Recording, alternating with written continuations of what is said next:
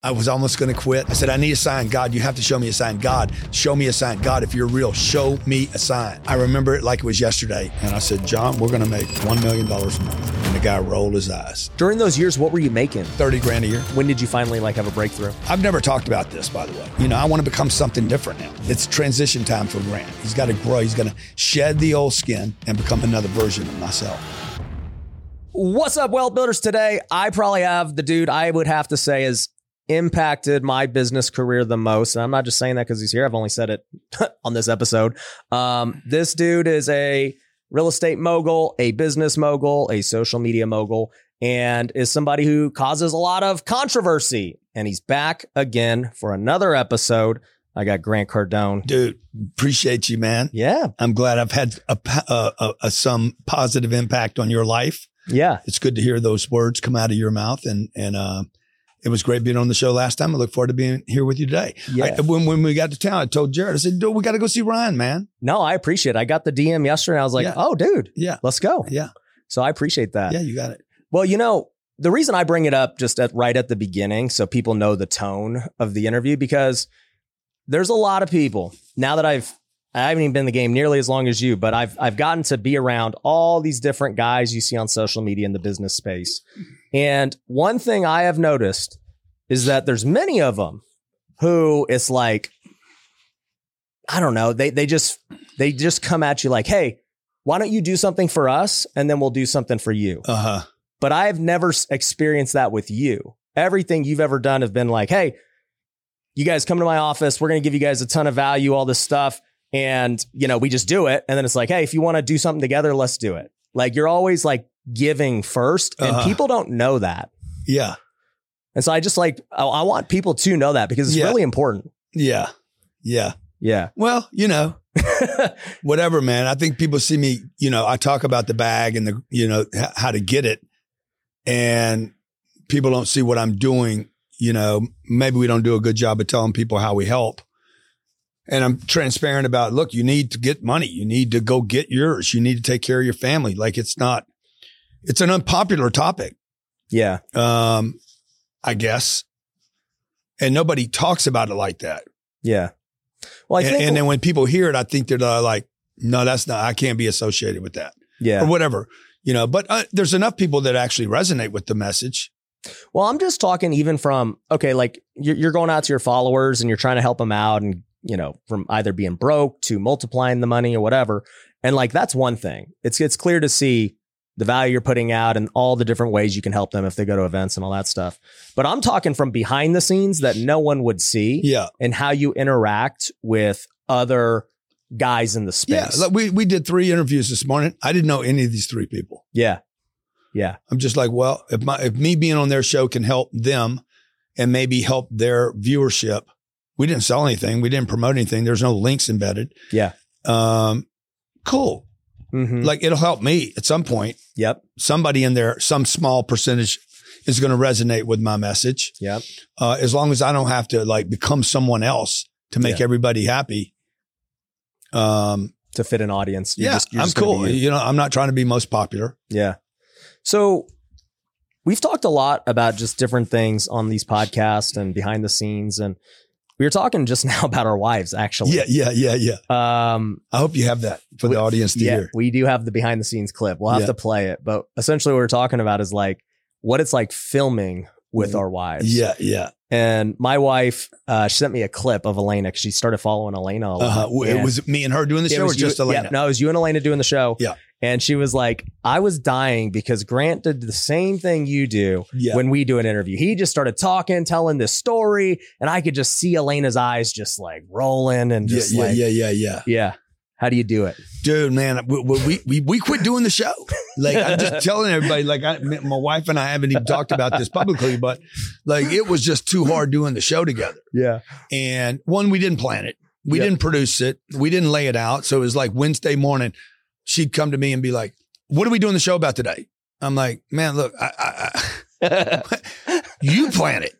Like, I'm just supposed to show up and be Grant. Let me just be Ricky Ricardo. Yeah. Yep. I'm home. Yeah. You know, let me be that guy and you do the rest of the work. Like, but tell me what you want, because if you don't tell me what you want to do in the show or what the show is going to be about, then I have to do all the planning about the show and and you know, and then I'm going to go back to the stuff that I'm strong at. Mm-hmm. So we said, okay, we tried it, dude. Mm-hmm. We did it for probably 18 months. Every show became an argument. After or during? Both. Both. No, before, during, and after. Oh man. Oh yeah, and that's then true. it was Leading up. and then we try again, you know, and then then we start thinking, oh, there's something wrong with us, or, you know, why can't we get along with this one moment? And it was just hard. Like it was, you know, like just because you love somebody and you're with somebody doesn't mean you have to work together, like on that kind of project. And it didn't really mean anything. It was probably just because there was no planning. There was no production. Yeah. And so we said this year, we're going to bring it back because people love the show. They actually like to see the dynamic, and we'd take phone calls, and that was cool. That would actually made it easier. Yeah. You know, but I'm known for putting everybody on the spot. Like I like, you know, playing with people. And then sometimes people get their feelings hurt. I do it with Ryan. I do it with Jared. I do it with Sabrina. I do it with everybody. And I pick on people. Yep. You know, but it's not. It's all love. It is. But, you know, sometimes I guess it doesn't feel good publicly. Yeah. Yeah. They're not used to public, you know, getting like, ragged on. God dang it. Why'd you have to call me out on that? We're used to it. Yeah. And that's where I think. Like one day I did but that was good this morning, you know? And she's like, oh my God. Don't do that, right? Like, oh, I didn't know that was out of bounds, right? I thought we were doing a fun show. Yeah. And so, anyway, this year I said, let's bring it back. People love it.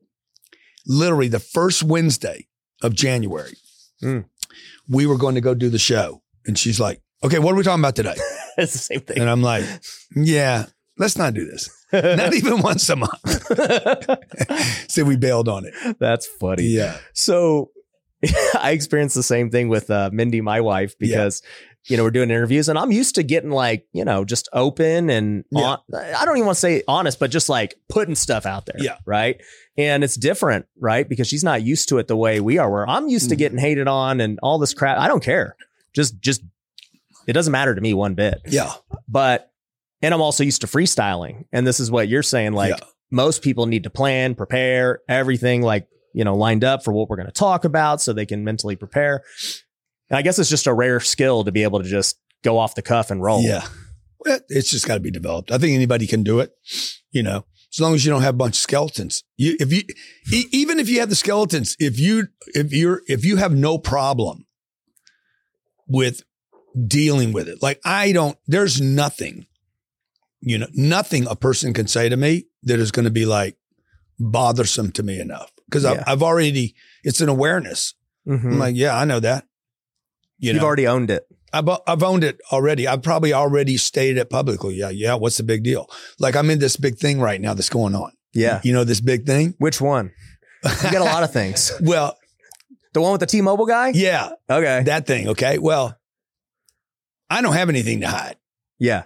Okay. Like I have nothing. Like I am one of people. Like I'm always pulling for the underdog and the little guy.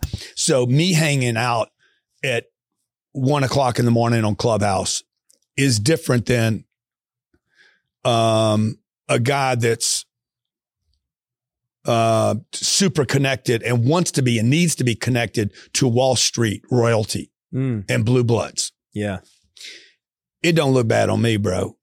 Like I'm that's where I roll. I'm a street guy. Yeah. So I came from nothing. I didn't go get a corporate job, big salary.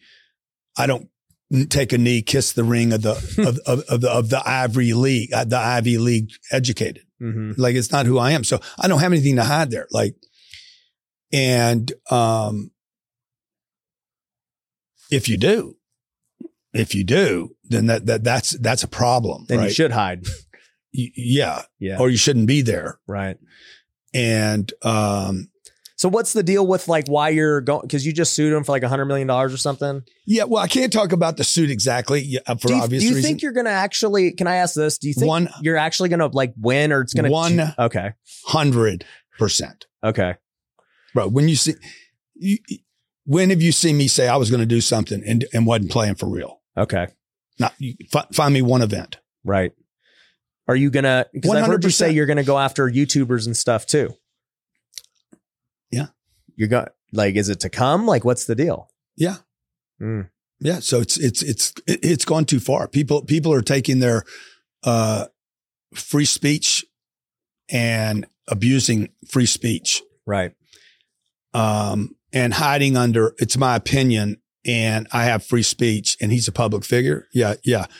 Like actually the thing is flipped now. You've had 3 or 4 major defamation suits that were won that shocked people. You did? No, publicly. In general? Yeah. Where you're like, yeah, he is a public figure. Yeah. You can have your opinion, but you cannot. I can't say that Ryan Panetta is a fraud or a con artist or a bullshitter and not have proof to back it up. Right. Nor should you be able to have it in clickbait titles without providing proof. So the one thing I'm going to do is I'm going to try to actually have the law changed. Oh. So that, yeah, you can say whatever you want. Understand there's consequences. But you can't damage somebody's reputation hiding under my opinion or it was said or they said without providing the facts in that article or in that clickbait title or in that video that you did. Yeah. Anybody can create a damaging narrative with nothing that you can't take down. Right. So like this particular suit, it says publicly, this is a public record, that the damages are no less than 100 million. Okay. I have to be able to quantify that and prove that. Yeah. We know for sure we can. Many, many times over that. Right. So yeah, I'm dead serious about it. 2, I think I win it. Yeah. Hands down. Have every intention. It's going to take years, you think? Yeah. Sure. And, and 3, it's going to send a message to everybody that has been playing this game, abusing this game. Yeah.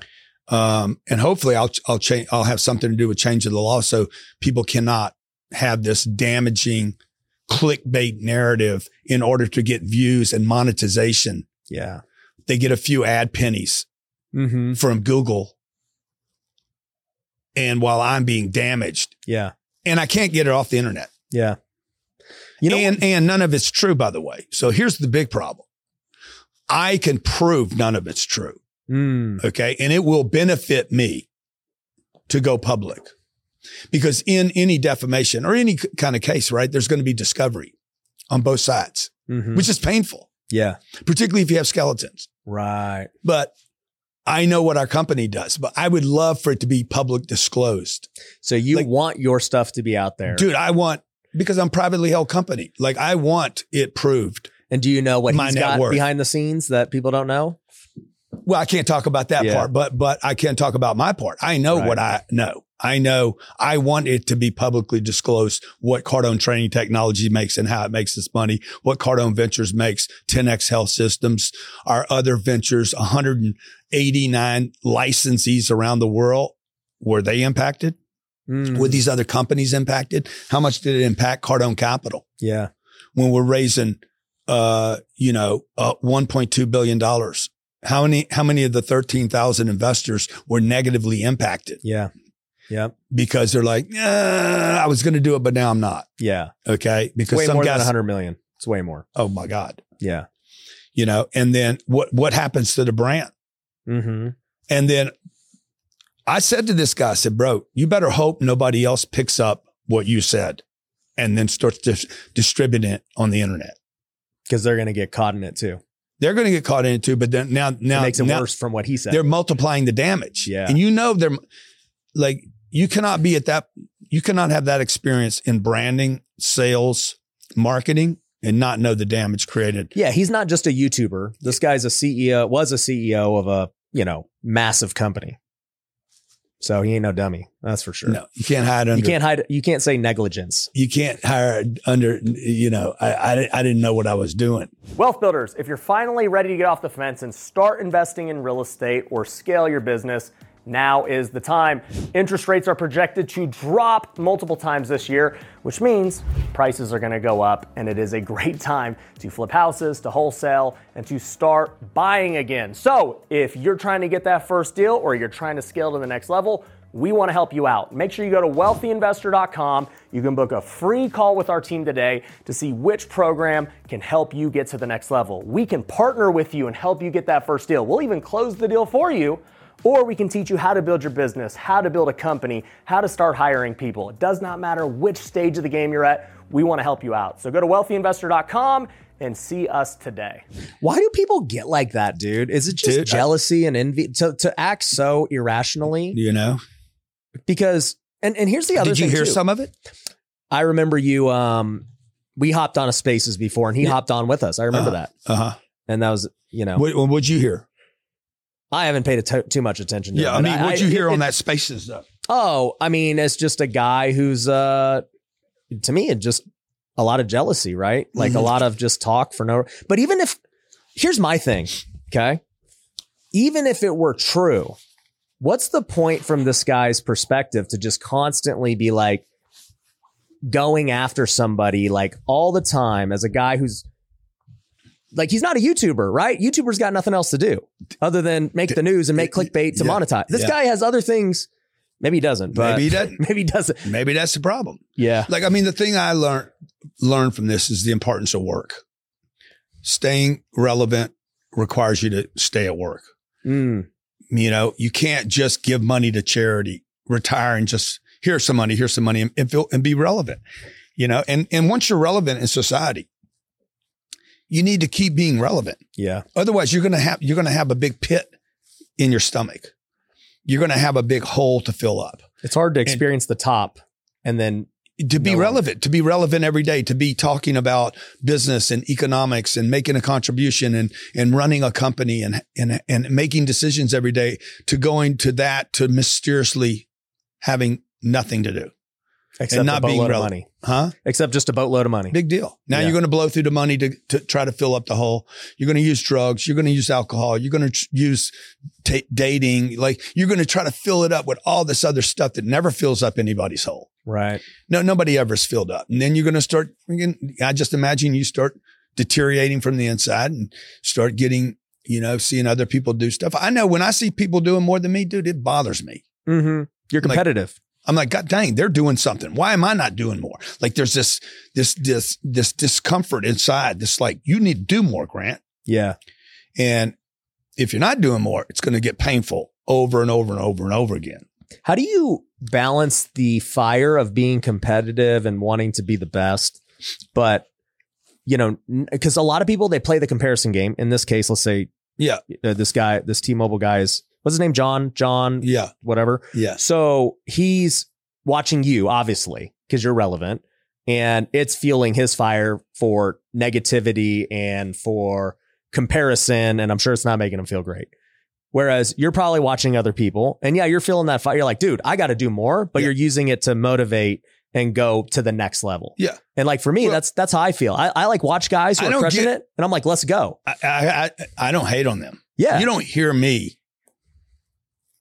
hating on anyone. Mm-hmm. I'm not hating on people. I don't do that. Like, people accuse me of whatever they want to accuse me of. Like, I'm not hating on anybody doing more.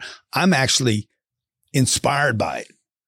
Yeah. Like, it doesn't matter whether it's the arts, sports, business, technology. It doesn't matter. Like, I'm like, God dang, that's amazing, man. Now I can feel a moment of like, Grant, you're not doing enough. It's not about them. It's about me. Yeah. I'm like, I feel and I don't know if it's competitive. I think it's just a bit of a wake up call. Like, for me to be a better me. Do you think you get complacent at times? Oh yeah. 100%, dude. Yeah. I have to fight it every day. Like, and you know, I mean, I'm in a position now where I could easily talk myself in like, yeah, I'm good. It gets harder and harder. It gets harder and harder to play the game. Yeah. You know, to stay in shape. You got to find new things you got to find new reasons and, you know. So right now, what is it? Man, I'm trying to make some plays in real estate right now. Big time. So I was talking to your guys right before this and, you know, we're going to try to add, we're at 4.5. I'm trying to double that this year. If we could get to 9, if I could get to 10 billion before the end of the year, I'd be so proud of myself. I don't know if I can do it. That's a huge goal. But the opportunity's here. Yeah. I remember when we first talked, your goal was like 40 billion. Yeah. At one point. And it is. To sell that target's still out there. But if I could accomplish, if we could make this big move this year. Mm-hmm. What's your perception of what's the market going to be like this year, 2024? I keep waiting for it to fall apart, man. But it hasn't. Shit. Yeah. It's crazy. I keep waiting for everybody to say, okay, take it. But it's getting closer. Mm-hmm. And people are tapping out. Do you think it's, I know that 2023 was a tough year to raise money for most syndicators and just in general, right? Yeah. The capital markets, the banks, everybody was tight. Yeah.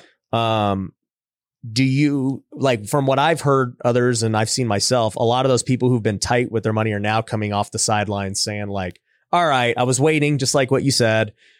I got to put my money to work. Yeah. Well, what we're seeing is a lot of guys still tied up. Yeah. They can't play because they have balance sheets to fix. This bank warning that happened this week, the New York Community Bank. Mm-hmm. I've been saying now, I think the last time I was on here, there's going to be 100 bank failures in this country. I think that there'll be 100 bank failures, multiple pension funds, big, giant, massive pension funds that are going to get whacked. Unless the government's going to step in and say, just extend the maturity dates on everything. You have somewhere between $2.2 and $2.7 trillion of office debt. You got another $2.5 trillion worth of multifamily debt. 700 billion of it expires this year. Yeah. It's got to be fixed. Now, if the government steps in, if the problem is big enough, the government could step in and say, extend maturity dates. Which they've been doing whenever there's close to a failure. I hope they don't do that. Yeah. Okay. Like, I hope they just say, no, it is what it is. Because that's what will force urgency for a seller to sell at say a 6 cap. Right. But if the market would hit a real 6, I would buy. I would sell every asset I have to buy at a 6. You'd be trading. I would buy it because I'll be so below replacement costs on everything, at least the stuff that we're looking at. Yeah. And I think it becomes a generational one-time opportunity of a lifetime. And to have cash flow producing, the stuff I buy. Yeah. Dallas, we're looking at Dallas, anything in Florida, Tennessee, Arizona. If I could get close to a 6 on institutional, I think, we end up with 4% money, below 4% money in 12 months. And we'd have a swing of, it'd be massive. Yeah. It'd be massive. It'd be, I don't know, a couple $1 billion score. Yeah. So this is a question I've wondered. We just started raising money from IRAs. And, we've done it for a little bit. And I always notice that you do that a lot. Well, you promote it a lot. Yeah. How much would you say like that is a percentage of the fund that you guys raise? I think we're probably 20%, 25%. Yeah. The money's already gone. Yeah, I know. That's why I was like, this is the easiest money to raise. Because you're not raising money, you're just moving money. Yeah. Right. And so, and anybody out there with an IRA, 401k or Roth, and your Fidelity said you did 17% last year. You didn't do 17%. I bet you a hamburger you didn't do 17. Just look at the first of the year, what it was, and then 2031 at the end of the year, what it was. Don't read, the fund did blah. Look at you started with 17,000 and you ended up with $18,200. Like, look exactly that's what you should measure, not what they report. Yeah. Because if you weren't invested last year in 7 stocks and you were just in the S&P 500 without 7 tech stocks, you lost money last year. Yeah. You lost money. Then add inflation, you lost another 3 or 4 points. Yeah. And you're negative. Right. So I would take that money, take it out of your IRA, 401k, transfer it over, slide it into a real estate deal that's going to at least cash flow. And I think when we print more money again, and we will print more money, and we'll print more money and rates will go down. When that swing happens, okay, anything you invested in that was real, you will have an explosion on the cash flow and the appreciation. You can't spend it because it's going back to your IRA. But it'll be there. But it'll be there. Yeah. You know what I noticed too? is that, I mean, you were around in 08 and you said you almost lost all of it back then. And this last, call it 12, 18 months was probably the toughest time since then, right?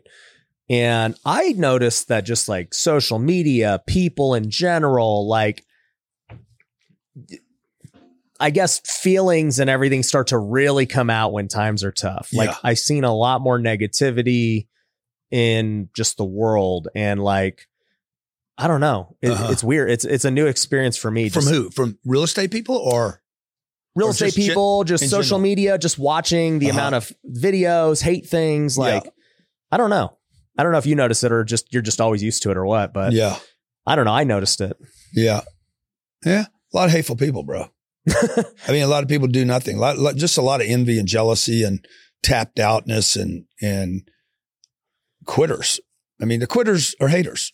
I've never met a hater that wasn't a quitter ever in my entire life. The most successful people in the world that later hate on other people quit. Because when they were winning the game, they were not hating on other people. You just cannot quit and win at the same time. Yeah. And you're not going to hate while you're winning. So I've never had hate from above me. Ever. Nobody's ever hated down on me. Right. It's always come from side peers to a peer that maybe I'm moving away from. I've moved away. My whole life I've moved away from people. How do you deal with that, right? You deal with a partnership breakup. You deal with employees leaving or you firing people. And, there's always negative feelings. The way I deal with it is I do better than they do. So like, if somebody leaves me and they leave and do better without me than with me, that should be an indication that I'm broken. You were the problem. I'm the problem. Yeah. But when you leave me and you do worse and I do better, I was not the problem. So you let your success tell the story. I'm just saying, like, when people leave our company, we have 1,000 employees now. Yeah. When people leave the company and they go off and do better, I miss something. I had a talented guy that went off and proved he could do better without me. Right. Well, then that's on me. If he leaves the company and my company does better without him, bro, it ain't me. It's you. Okay. So, I mean, we've lost some unbelievably talented people in our company, none of which ever did better when they left. Partners. There's one guy right here in town. Like he hadn't done better. He's done worse. Yeah. So like, I'm just saying, like, economics, the beautiful thing about business and economics, it just never lies. It just tells the truth. Right. So I don't know why people hate like they do, bro, because it's a complete waste of energy. Yeah. How often would you say can I just say one other thing? Because I'm thinking about what I just said and I'm like, Grant, you hate. I'm thinking to myself, Grant, but you hate on people. I hate on BlackRock. I hate you hear me talking about because you're talking up. I'm definitely talking up, dude. I'm like, I hate these guys because I want to be them. Right. Like I admit I want to be those guys. Yeah. Like I ain't hating them. I am envious of them. Yeah. I want to build what they built. Okay. So, but right now when I don't have a plan, I just hate. Like I hate these guys, right? But the truth is I want to be those guys. Like I admire that they built $1 trillion business. Right. Like not without exaggeration, $1 trillion. Yeah. But you have the self-awareness to know. Yeah. Like if I feel this way about these guys, I understand how other people feel about me. Yeah. Yeah. That makes sense. It doesn't.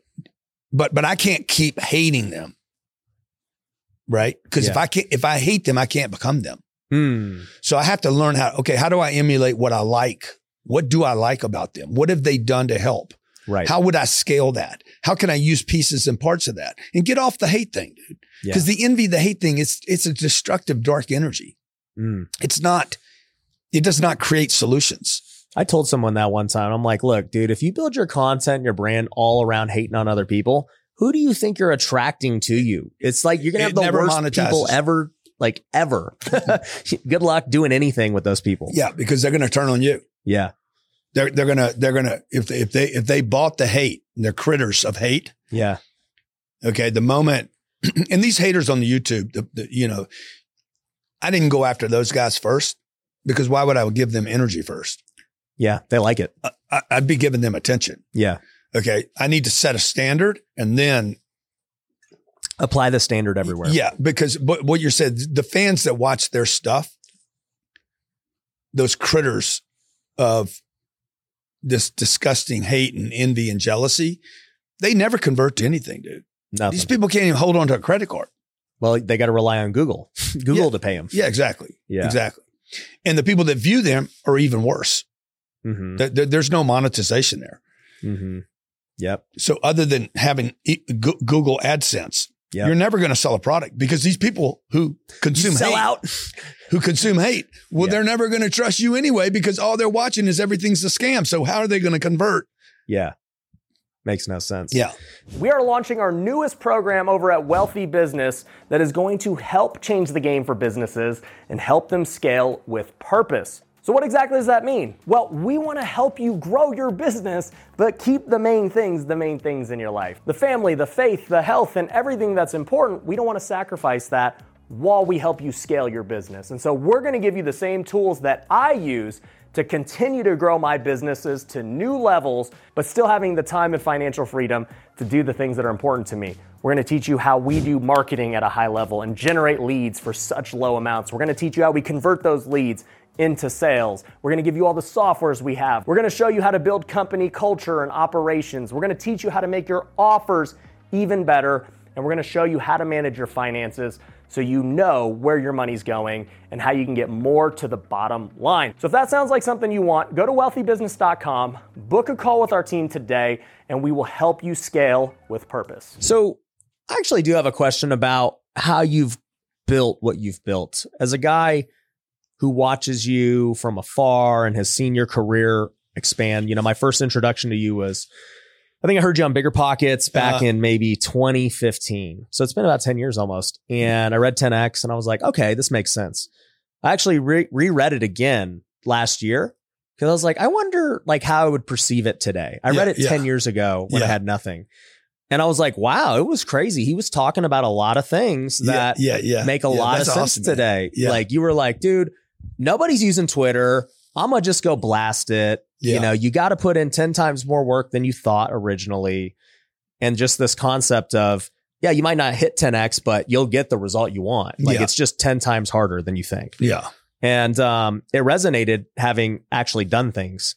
And so as I was rereading it, it made me think about how you came up, because I was like, all right, this dude was a drug addict and he didn't really start until his 30s. Yeah.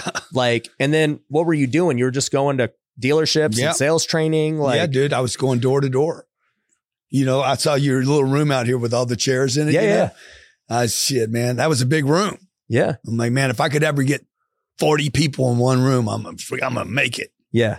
I didn't have any clue what I was doing. Right. So I just go to a town. I was scared all the time. Part of that 10X thing it was fear driven. Yeah.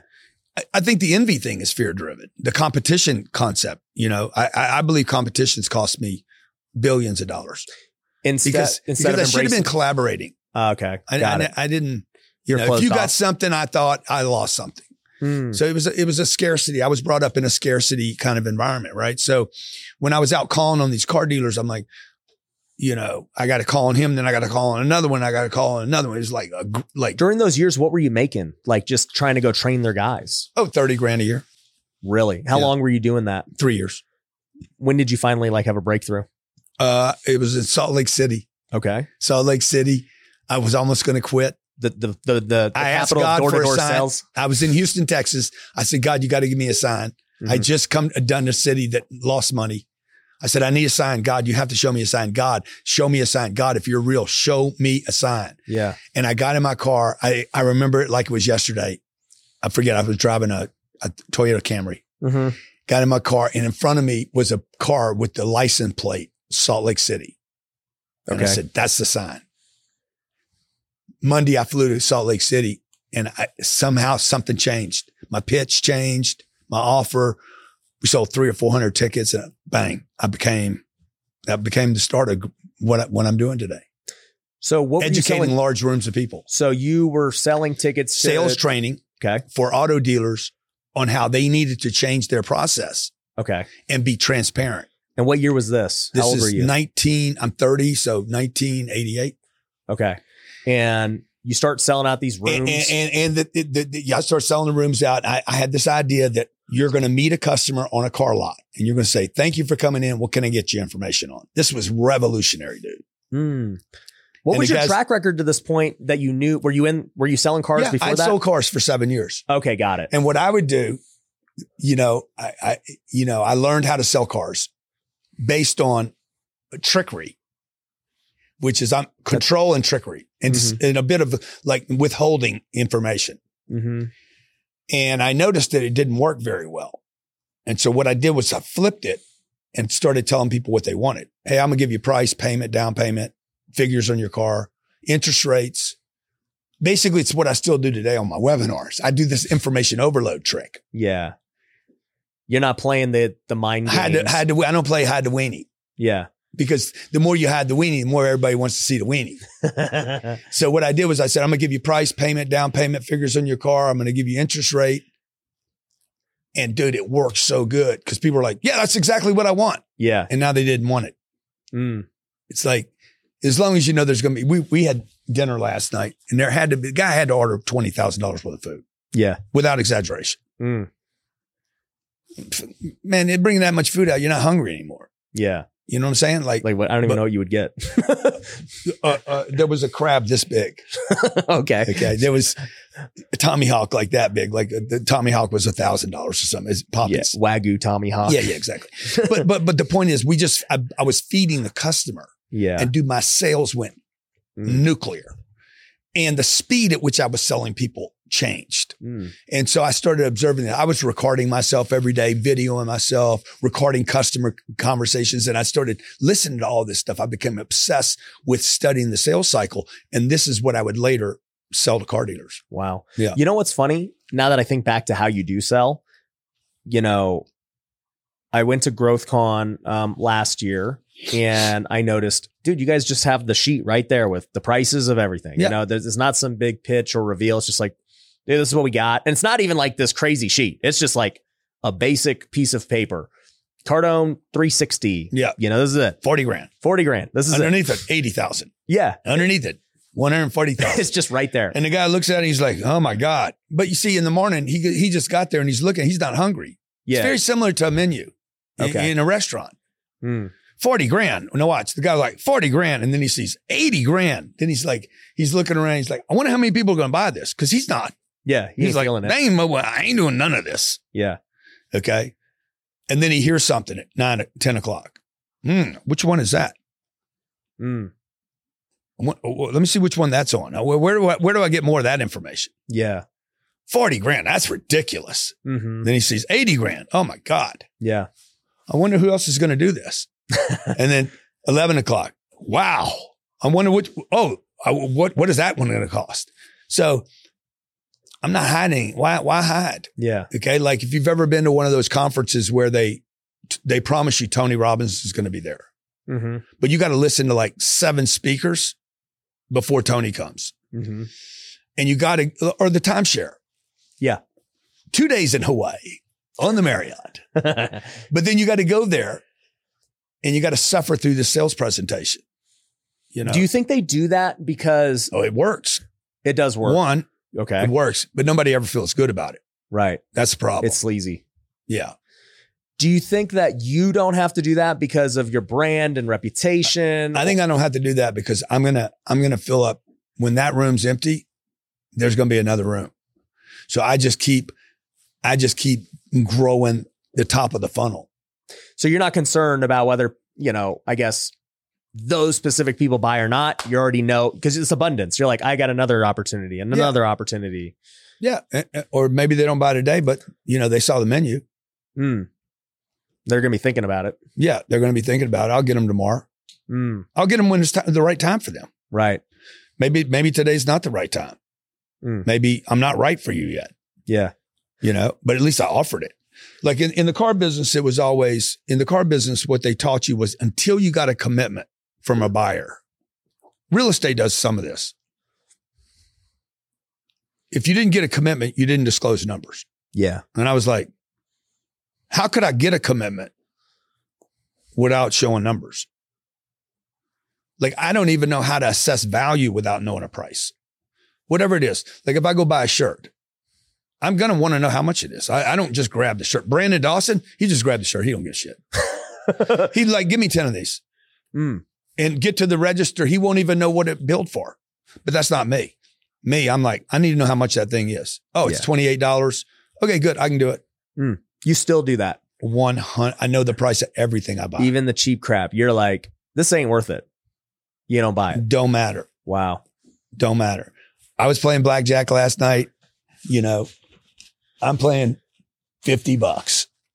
The guy comes. Why? Why? Dude. What's the point? That still gets you going? Like to play $50? Well, literally, like, look, I'm playing 50, that right? And guy next to me, JJ, he's playing, he does this before he boom, and puts a big stack down, 500. I'm like, man, boom, closes his eyes, boom, $1,000. I'm still betting $50. Can't do it, man. But why do you gamble like even such little money? I don't know. It's a good question, you know? Because I came up gambling. I'm from Vegas, I won right? $1,000 last night. So slow and steady. But you'll probably blow it tonight. No. You're going to take your winnings and cash out? Because you're holding the chips. You would have taken your winnings if you wouldn't be carrying chips around if you weren't going to play. I mean, I just enjoy, you know, I enjoy sitting with the guys and playing for, it's a way for me to blow 3 or 4 hours. Now, playing backgammon. Did you bring up backgammon with Brandon? He told me a little bit about the games that you guys do. Yeah. I mean, we'll go 6-7 hours at a stretch, maybe 8-10 hours. Right. Just banging back and forth, just over and over. Yeah. The thing that I used to love gambling, I'm a craps guy, a blackjack guy. And I would play when I was broke because it was like, dude, this is the only way I know how to potentially make money. Right. And now I look at it and I'm like, dude, I could guarantee myself making money doing this versus messing around. Now, if you're just doing it for pure entertainment, it's like whatever. It's just entertainment. Yeah, that's all it is for me. Yeah. But, you know, that guy won $11,000 last night. I walk away $1,000. Yeah. I'm like, man, I should bet like you. And he says, no, you shouldn't. Dude, just keep doing your thing. He says, I'm the idiot here. He was talking about himself. Yeah. Because he had like $1,000 on one bet. And I'm like, dude, I cannot imagine ever doing that. Right. Maybe it was $2,000, whatever. Right. Because I've made $1,000 bet before, but the way he would throw it in over and over again, I was like, I cannot imagine doing that. He's like, you buy a $300 million building. Yeah. I said, I know, but I cannot do that. Yeah. You go spend $20,000 on a dinner. I know. I wouldn't spend $20,000 on a dinner. You wouldn't? No. That other guy did. I ate his dinner. Do you spend any? Okay, this is a different topic. Yeah. So do you spend money on anything that's like, I guess, lavish? Yeah, wine. French wine. Okay. Yeah, if I do anything that's stupid, it's going to be on that. What's your favorite wine? Well, there's a lot of them out there, man. Yeah. You know, I mean, that's the thing about the wine thing. You can't ever really figure it out. So we just got a cellar. So I'm trying to figure out what to fill it with. Yeah. Yeah. Well, I can help you. Yeah. Yeah. That's so we'll have a good bottle sometime. Yeah. But you know, you got to learn about them. Yeah. And the regions and, you know, anyway, it's a ridiculous thing. Most people get over it and don't get rid of their cellars later. I've noticed. But the wine's only as good as the people you're with. Yeah. So if you're around dumbasses, the wine's terrible. It doesn't matter how expensive it is. Right. I was once we were in France and I walked in, the guy had this beautiful place, you know, $25,000 wines and $1,000. And I said, look, bro, here's the deal. I want you to show me, try this sometime, the best wine you have for the least amount of money. So like the best value, essentially. No, I said, I need something like exotic, but cheap. What's cheap? I don't know, bro. Show me. Because you know these, what do you call them? What do you call the wine guy? The winos or? No. Sommeliers? Sommeliers, right? Yeah. I don't think they know what they're talking about most of the time. I think they're bullshitters. So they're just good salespeople. Yeah. Well, they just want to go for the most expensive bottle. Like I bought an $8,000 bottle here. Okay. At Dahlia's or Delilah's. Delilah's on the Wynn. So I'm sitting there. I said, hey, man, show me your wine. I'm like, $8,000. This is a true story. This was a year ago. Brandon was there. My wife was there. We were celebrating a birthday or something.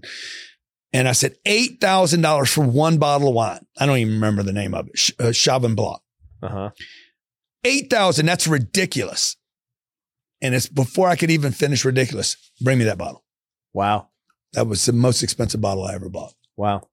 And I loved it. It was fantastic.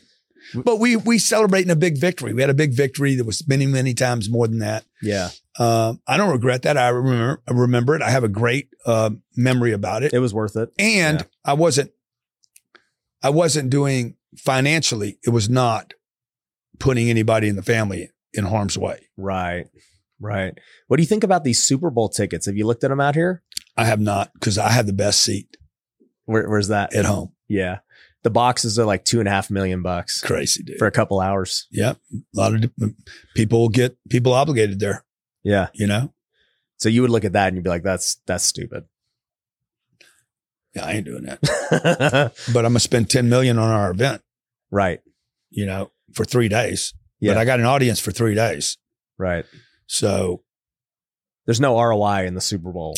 I mean, not for me. Like, Right. now I know the big sponsors, the big guys, the Fidelities of the world and the Merrill Lynches and the AT&Ts and, the Coca-Colas, they're like, yeah, whatever. Yeah. That's the game they play. But so your game, you like as a wealthy, because I've noticed wealthy people, there's like only a few things they all like doing. They're like, like you said, drinking wine or something like that. Maybe it's, you just mentioned gambling for a little bit. Golf. I've been buying a lot of art.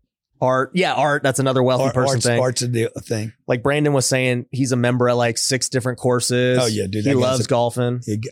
And he knows I'm never going to understand it, by the way. Yeah. Why did you never get into it? I'm a golfer now. Well, no, I don't mean the golf thing. I mean the membership thing. Oh, okay.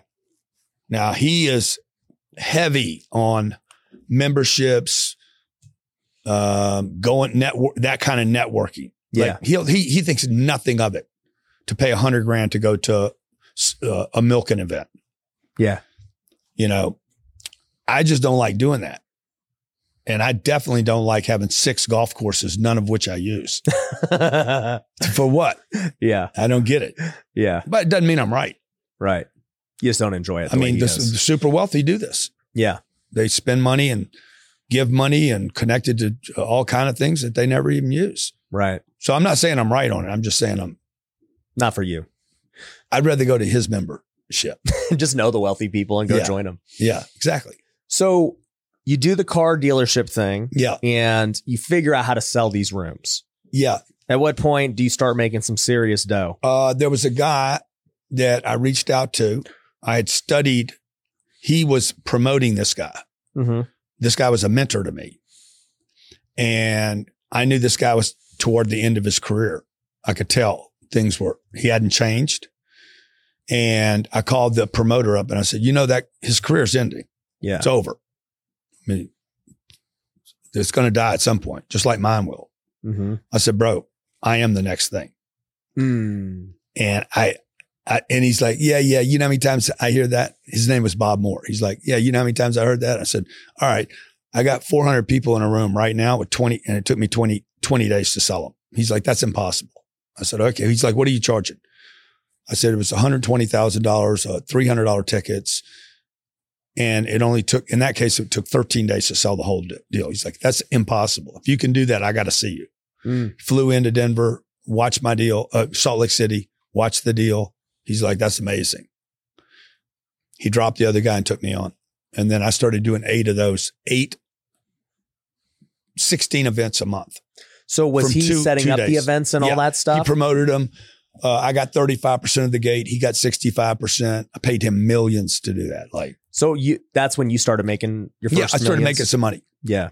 I went from making $30,000 a year to making, a couple million bucks a year. And I thought I was the shit, dude. Yeah. How old were you when that happened? I'm 33, 34, 30. Yeah. 33, 34. Okay. Started stacking all of it into real estate. Okay. So I'm 34 now. Yeah. So I'm now curious. Yeah. What are you making a year right now? Few million. Yeah. You're so far ahead of me, dude. Yeah. You're making it online too. Yeah. Like you have a life. Yeah. I didn't have a life. I was on the road without exaggeration. Mm-hmm. I was on the road. One time I was on the road for 165 days without going home. Mm-hmm. I would do a gig, 2 gigs, and then I'd add consulting at the back of it. Yeah. Literally didn't go home. I have no wife, no kids, nothing. I had no life. So you're just single dude, just getting after it Just on the road. banging, man, banging. So I what? had no network, no support. I was a vagabond, pirate, like just traveling gypsy. How long did this go on for? Until I was 45. So you did this for about 12 years, Yeah. just grinding out the event circuit. 3 million miles. Wow. And Flight then you're miles. throwing every dollar back into real estate. Or saving it. Yeah. Just, I didn't throw enough money into real estate. I wish I'd have thrown it all in, but I was scared because I was certain my career was coming to an end. So the first year we did it with this guy, he's taking me around the country. At the end of it, the end of the year, I'd done 16 times 12, whatever that is. Mm-hmm. That many live events, Yeah. 8 hours a day. And at the end of the year, I'm like, how many years do you think we can do this? You think we can do it a whole nother year? Hmm. I'm 34 years old. I said, you think I'll be able to do this 1 or 2 more years? He's like, bro, he's like, you're going to be doing this 10 years from now. Mm. Okay. It's been 30 years, Doing events. 30 Yeah. years, Yeah. you know, So at 45, what changed? 45. What year is this? 45 and 58 is 2000. Oh, yeah. The world came to an end. Okay. So that was 2008 when Yeah. things had to change. Yeah. So these guys stopped paying for events. Car dealer, 9,000 car dealers went out of business. Right. Bob Moore, he imploded. Mm-hmm. He couldn't run anymore. He was stealing from me too. Mm. World came to an end. Yeah. I had one industry that knew me and I made a mistake. Why do you think you made a I mistake? stayed in my lane. You didn't try to expand. You just Yeah, kind of were exactly, good. dude. Like, oh, let's just keep riding it out. Yeah. I stayed in one lane. And when traffic backed up, I was just sitting there waiting for you don't want to stay in a lane. You want to use the highway. Mm. And I didn't build the highway out. I didn't build the other lanes out. So then I got busy in 2008 building out who I would become. Yeah. What made you, I guess, I want to say, like, what influenced you? I mean, 08 obviously made you Fear. pivot, right? You had to pivot for the first time. Had to. It's usually failure. I knew I had to before this though. I hated the audience that I was talking to. Hate's a big word, but I didn't hate them, but I hated me talking this same pitch for 10 years. I was on road, man. It wasn't just boring. It was lazy.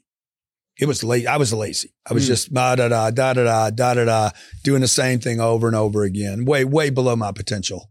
Yeah. But this is a story of my whole life, man. I've always operated up below my potential.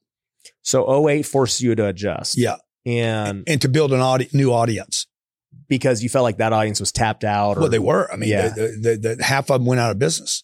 And so you start to just doing general sales training. Now I start talking about sales. I stayed in the sales lane because that was my lane, but started talking about anything sales. Yeah. Any kind of sales. Mm-hmm. Boom. Next thing you know, I get a contract with a furniture company. Morgan Stanley calls and hires me. So boom, I start, okay, I can do this. Then one day we looked up and said, why are we training salespeople? Jared was with me now. Nobody wants to learn how to do this. What is it they really want to know about? Money. Mm. And I started talking about money and money, man. Then I started doing all this stuff. Mm. And I said, this is how you get it. This is how you keep it. This is how you multiply it. This is the game. Yeah. And then every once in a while I talk about real estate and bang, man, people were so interested in real estate. That's what I've realized. I didn't know this when I came on the scene, but it's like, okay, so real estate's how I made my money. And I'm like, all right, I mean, I can only speak from how I did it, right? Yeah. But I didn't realize real estate was everyone's interested in it. It's not just sales where it's like, you got this niche, especially auto sales or real estate sales. Yeah. It's tiny. Yeah. Tiny. So you talk about real estate sales, the dentist isn't going to have a conversation with you. Right. Talk about real estate investing. The dentist is like, how do I do that? Exactly. So, talk about car sales. No one wants to talk about that. Yeah. Except what? A car dealer, maybe? Yeah. And they don't even want to talk about it. You know, so I was just like, this is the big mistake I think everybody makes. They end up in a business that maybe they were in. It was their environment. You were good at it. And so you start doing that and you think that's your purpose. It's not, you know, I should have planned a business that was scalable from the get go. Well, so you obviously have stayed in the same lane, right? We kept the lane. Yeah. I didn't stay in it.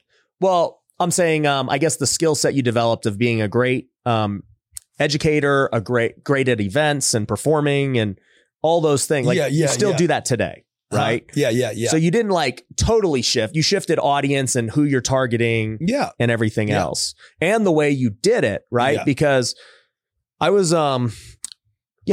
Brad Lee lives out here. And so a lot of the things you guys did early on with, him and the virtual training, right? Yeah. Because I remember having the discussion with him about, I was like, how did you even find Grant? Like, how did you guys even link up originally? He's like, Grant was just doing all these events and I was doing events and like, we were all just traveling all the time doing this crap. And then nobody was doing education on the internet. Yeah. Like, how did all that happen? Yeah. Well, Brad, I was traveling. Yeah. I was making a lot of money doing these events. Yeah. I'd become a big name in the auto industry. Right. I would see Brad. I met Brad at a convention. They're having a convention here in town right now. He was peddling his virtual thing. He was peddling that for 7 years before I did it with him. I didn't. So I don't think he was doing, he definitely wasn't doing any speaking. Think what he was doing. He was trying to find the speakers. Building light speak. He was trying to find speakers. Yeah. And so, I think 7 or 8 years. I said, nah, not interested. Cause I was buying real estate. Right. I bought 2,200 units. And he would be like, oh, you're not paying attention. I'm like, okay. Oh, yeah, okay. I'm not paying attention to you. Right. And then one day we did. I said, when I do it with you, I guarantee I'll be the biggest producer you have. And then when one day we did it, and then I had time. It was 2009. I couldn't buy any real estate. Bang, shifted, took all our content and made it friendly to all audiences. He was very auto-centric. That's 90% of his business was there. It's still a massive portion of it is still in that space. And we broke away from all that. Right. And so, that was your first time like on digital with education? No, we had done video. I was selling $9,000 videos to car dealers. Yeah. Like DVDs and stuff. DVDs. That's crazy. G-Pods. You remember the small little pod by Apple? It was an iPod. Yeah, the iPod. Yeah. I called it a G-Pod. Okay. I dropped $9,000 worth of content on it. It was a $145 iPod I sold for $9,000. Oh, you just filled it with your own training. Totally. Oh my gosh, that's funny. And I just like the G-Pod. I was like, I've never heard of a G-Pod. And then when we went virtual, when we went online, I tore that thing up. Like you started to see the scalability of that versus everything else. Yeah. And we started less speaking. Yeah. Then I cut off car dealers. I literally I'm not coming to any more of your events in 2012. You didn't want to be associated, like you wanted to break away from that. Yeah. I said, Jared, we're not going back to another event, auto event. I don't recommend this. Like you got to do the right, when you do this, when you break an audience, you have to break at the right time. We had other people supporting them, but I was no longer available for them. Right. 12 years later, you're back. Auto guy paying me $250,000 to have dinner. Right. That's how I'm getting paid tonight. It's crazy. Stupid. Yeah. But you had to cut it off because if you keep feeding the beast, they're going to keep taking advantage of you. You just keep getting sucked back in. Yeah. I'm like, no, if I'm going to do free or low margin stuff, I'm going to go do it for the rest of the world that doesn't know me. All I did was shift all this energy from this group that really wasn't paying me. Only a small percentage were paying me. Most of them were denying me, rejecting me. And then I'm like, I'm going to shift all that energy and talk to a different audience. They're not going to pay me either until one day they will. Yeah. And so now I had to start talking about real estate sales, insurance sales, dental sales, chiropractic, you know, HVAC. And then the rooms got bigger.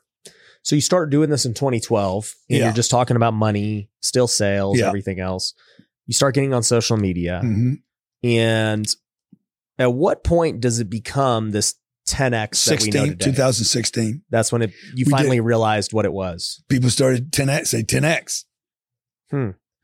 You were just saying I remember a guy threw me to 10 we did a second conference we did, I think it was 16. That's the second 10X? Let's throw a 10, man. I'm like, shit, people like this shit. I had no clue, dude. Yeah. Like this was not a plan. What was the first 10X event? It was in Cabo. No, it was in Cancun. Okay. We don't even count it as an event. That's how much of a disaster it was. The first one was 0. 10X growth conference, 0. Okay. Had 80 people there. That was in Cancun. It was in Cancun. Yeah. And you just were like, let's just all hang out. Yeah. We didn't know. I talked. Yeah. There's purple lights. The stage is this big. Yeah. The whole thing's this big. Wow. This room. There was probably 80 people there, 40 of which, didn't pay. Yep. And it was just a money event. Like I don't know what it was. Yeah. We didn't know what it was. And so it didn't have a name. And then you do a second one. Then the next one we did Diplomat Hotel. We had my staff was bored. There was no plan on growth conference. Okay. No. Yeah. So it's just, you're doing stuff and stuff happens. Right. So, it was 2016. Yeah. 2014, 2015. So it was 2015 or 16.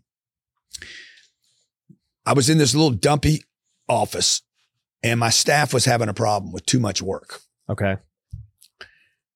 And I said, okay, guys, you got too much work, huh? Yeah. I'm tired of hearing this shit. So here's what we're going to do since you have too much work. It was end of December. I said, in 77 days from right now, we're putting on a conference at the Diplomat Hotel, and there's going to be 1,200 people there. We have 77 days to sell 1,200 tickets. My last event sold 40 tickets. Okay. Because these guys were bitching about having too much work, It was like 4 or 5 days left in the year. Yeah. I said, we're doing this. It's going to be called 10X Growth Conference. Start making landing pages, selling tickets. It's at the Diplomat. We don't know who's going to be there. This is the price of the tickets. Go. We sold 2,200 tickets. Whoa. Our target was 12. Wow. In 77 days. And I was like, shit. We'd never done an event. Because you were always using the other guys. The other guys set it up. Yeah. They never spent any money. Like we spent money. Marketing. Yeah. And I brought in a bunch of my friends to speak. Yeah. And it was just, and that was 2016. I think it was 2016. Cause what are we in 24? Yeah, that's right. Cause the first one I went to was in 2018 here in Vegas. That was, Mandalay Bay. That was 5,000 people. Yeah. And now we're like, dang, this is my second event. Yeah. The Mandalay Bay? Yeah. Second real that event. was Number Growth 3. Two, I think. It was 2. Technically 2. Yeah. It was 2. But remember, there was a 0. Yeah. So do you think that event is what really put you on the map? No, not that one. Really? Okay. The third one would be, no, it put us. Yeah, maybe it did. Because I feel like people started talking, they started saying, dude, the guy put 8,000 people in a room or whatever the number was. I'll tell you from my perspective as an attendee, right? Like that's the one that came out of the ceiling. Yeah. Me and my wife were behind the kabuka. But it's funny. We basically we basically said, we're going to be stars. Yeah. We put on an event where I've never talked about this, by the way. Mm-hmm. I want to know because I am in the event space now. I'm like so curious. Yeah. I came out of the ceiling. I opened it up coming out of the ceiling. Yep. Okay. Like fire. It was showtime now. It was showtime. It was like, okay, this is a personal, private conversation I'm having with myself because I'm having to decide to rig up this thing where I come out of the ceiling. Yeah. This is TV shit. Like it's entertainment stuff. It's not business. Yeah. And I'm like, I'm coming out of the ceiling. I'm telling my staff, I'm going to come out of the ceiling. I'm going to be chained down. Mm-hmm. It's going to be 10X. Like you got to be willing to go for this to pull this shit off. Right. And the hardest part of it is owning, like, I am going to be a star. Right. I am going to be the star for this moment and come out of the ceiling. Mm-hmm. And so that's when this whole thing became much more theatrical and a bigger show. And that's why I was saying entertainment, like you've been doing it for a while with events and everything. But the thing that stuck out to me as an attendee at that event, that was like my first ever business event. I had just retired from baseball. So I'm going in this business world, dude. And I had already been doing real estate and stuff. And so somebody invites me to this event, second row. They bought me a ticket, like a $10,000 ticket. Right. And so I'm like, all right, let's see what this is all about. Yeah. And so first thing, you just did what you just said. I'm like, what the heck is going on in this place, dude? Yeah. And people are going. Were you impressed by that? Dude? Yeah. I was like, people are going nuts. Yeah. Right. No, we got the people going, bro. And so like, I was already familiar because I had heard you on Bigger Pockets maybe a couple of years before or something. Right. And I was like, damn, it's like this. Yeah. They do it like that over here. Yeah. And then I remember coming away inspired because I was like, because I heard all the speakers. Here's the funny thing, dude. So you had all these speakers. Yeah. We still had our lineup messed up too. You told me this before that everybody was allowed to pitch. It was just hey, follow me on Instagram. Yeah. People, I'm like, guys, we just spent all this money and we weren't spending big money yet. I mean, that was a big money. How much did that event cost? That was $4 million. Yeah. I mean, it was a lot of money. Right? Yeah. But it worked for us. See, internally, what the world didn't know was prior to this, bro, we had done an event where there was 40 people in Cancun, okay? Mm-hmm. Where our lights were purple. Right. Like we didn't even have the lighting right. Like if I show you the pictures, you're going to be like, is that jacket white or purple? Wow. And we no clue. There was no speaker. There was no agenda. There was no entertainment. There was no music. There was nothing. Second time, 2,200 people. Yeah. Boom. We did it right. Third time, 8,000 people. Right. That's the one you were at. Yep. Next time, 34,000 people. That was, I think, Miami, right? That was the stadium? Miami Marlins Stadium. Okay. And then we didn't do any more big ones. Yeah, it wasn't worth it. Because I'm like, I already did a big one. Yeah. I'm not going to get credit for doing 2 big ones. Right. Like this is just a business decision now. Yeah. I've already done what I needed to do. Yeah. I accomplished it. I showed the world I could do it. Now they'll keep talking about it forever. Yeah. When you do something big, you get benefit of it more than once. Yeah. You don't have to keep doing it. You don't have to keep. Yeah. Well, what I noticed about that event, so that was my first introduction into like this. That's crazy. This whatever this guru is. scene, right? Yeah. And people were going nuts for each speaker. Yeah. I'm like, who are these guys? You know, it's my first time seeing any of them. Yeah. Right. I'm bringing them out. Yeah. Razzing the audience. Yeah. And people are like, dude, it's Ty Lopez. It's Russell Brunson. Yeah. Ed Milet. And I'm like, I have never heard of one of these people in my life. Yeah. Because I'm coming from like the normal world of celebrities, right? See, and I'm coming from a world where I've done 15 years trying to promote myself. Yeah. I think I'm doing these guys the favor of a lifetime. You are. Oh, God damn. With 8,000 people? And then I get 8,000 people to be excited about people they've never heard of. Yep. Like, just like what you're saying. Yep. Okay, Grant, this guy that came out of the ceiling is now saying this guy He's is endorsing the best. this guy and this guy and this guy. Like I'm edifying these people and spending all this money to do it, right? Yep. And then they're upset about it. I'm like, bro, so let me tell you this. Yeah. Let me edify this situation because now that I'm in events in a similar way in that I never planned it or wanted it. Dude, so I started doing coaching in 2020 and, you know, I went to our students. I was like, what if we just got together and did a little mastermind? So the first one was in 2020, 8 people in my house. Yeah. Right. Then COVID hits and all this crap. But then it became a quarterly thing. It was like, well, let's meet up every quarter and just do this meeting. Well, it just kept getting bigger and bigger and bigger. And I was like, dang, dude, we got to get a hotel now. Yeah. And then 4 years later, it's now become this thing with WealthCon where every time it's over 1,000 every quarter, every 90 days. And this next one should be 2,000 at the Caesars. Wow. And it's every quarter nonstop. And it's actually pretty easy for us now because the systems are built. Yeah. But I totally relate because you're the only one who would get it for what I'm saying, because it was never intended to be anything. Yeah. Yeah. And as far as speakers go, bro, dealing with egos and dealing with people thinking they're doing you a favor. Oh my God. When you're in fact doing them a favor. Yeah. And you just deal with all the crap of, oh, I need more minutes. What about my reimbursements? What about and I'm like, dude, oh my gosh, bro. I have literally 150 people that want to speak. Yeah. And I have 8 slots. Right. You don't understand who's doing who a favor.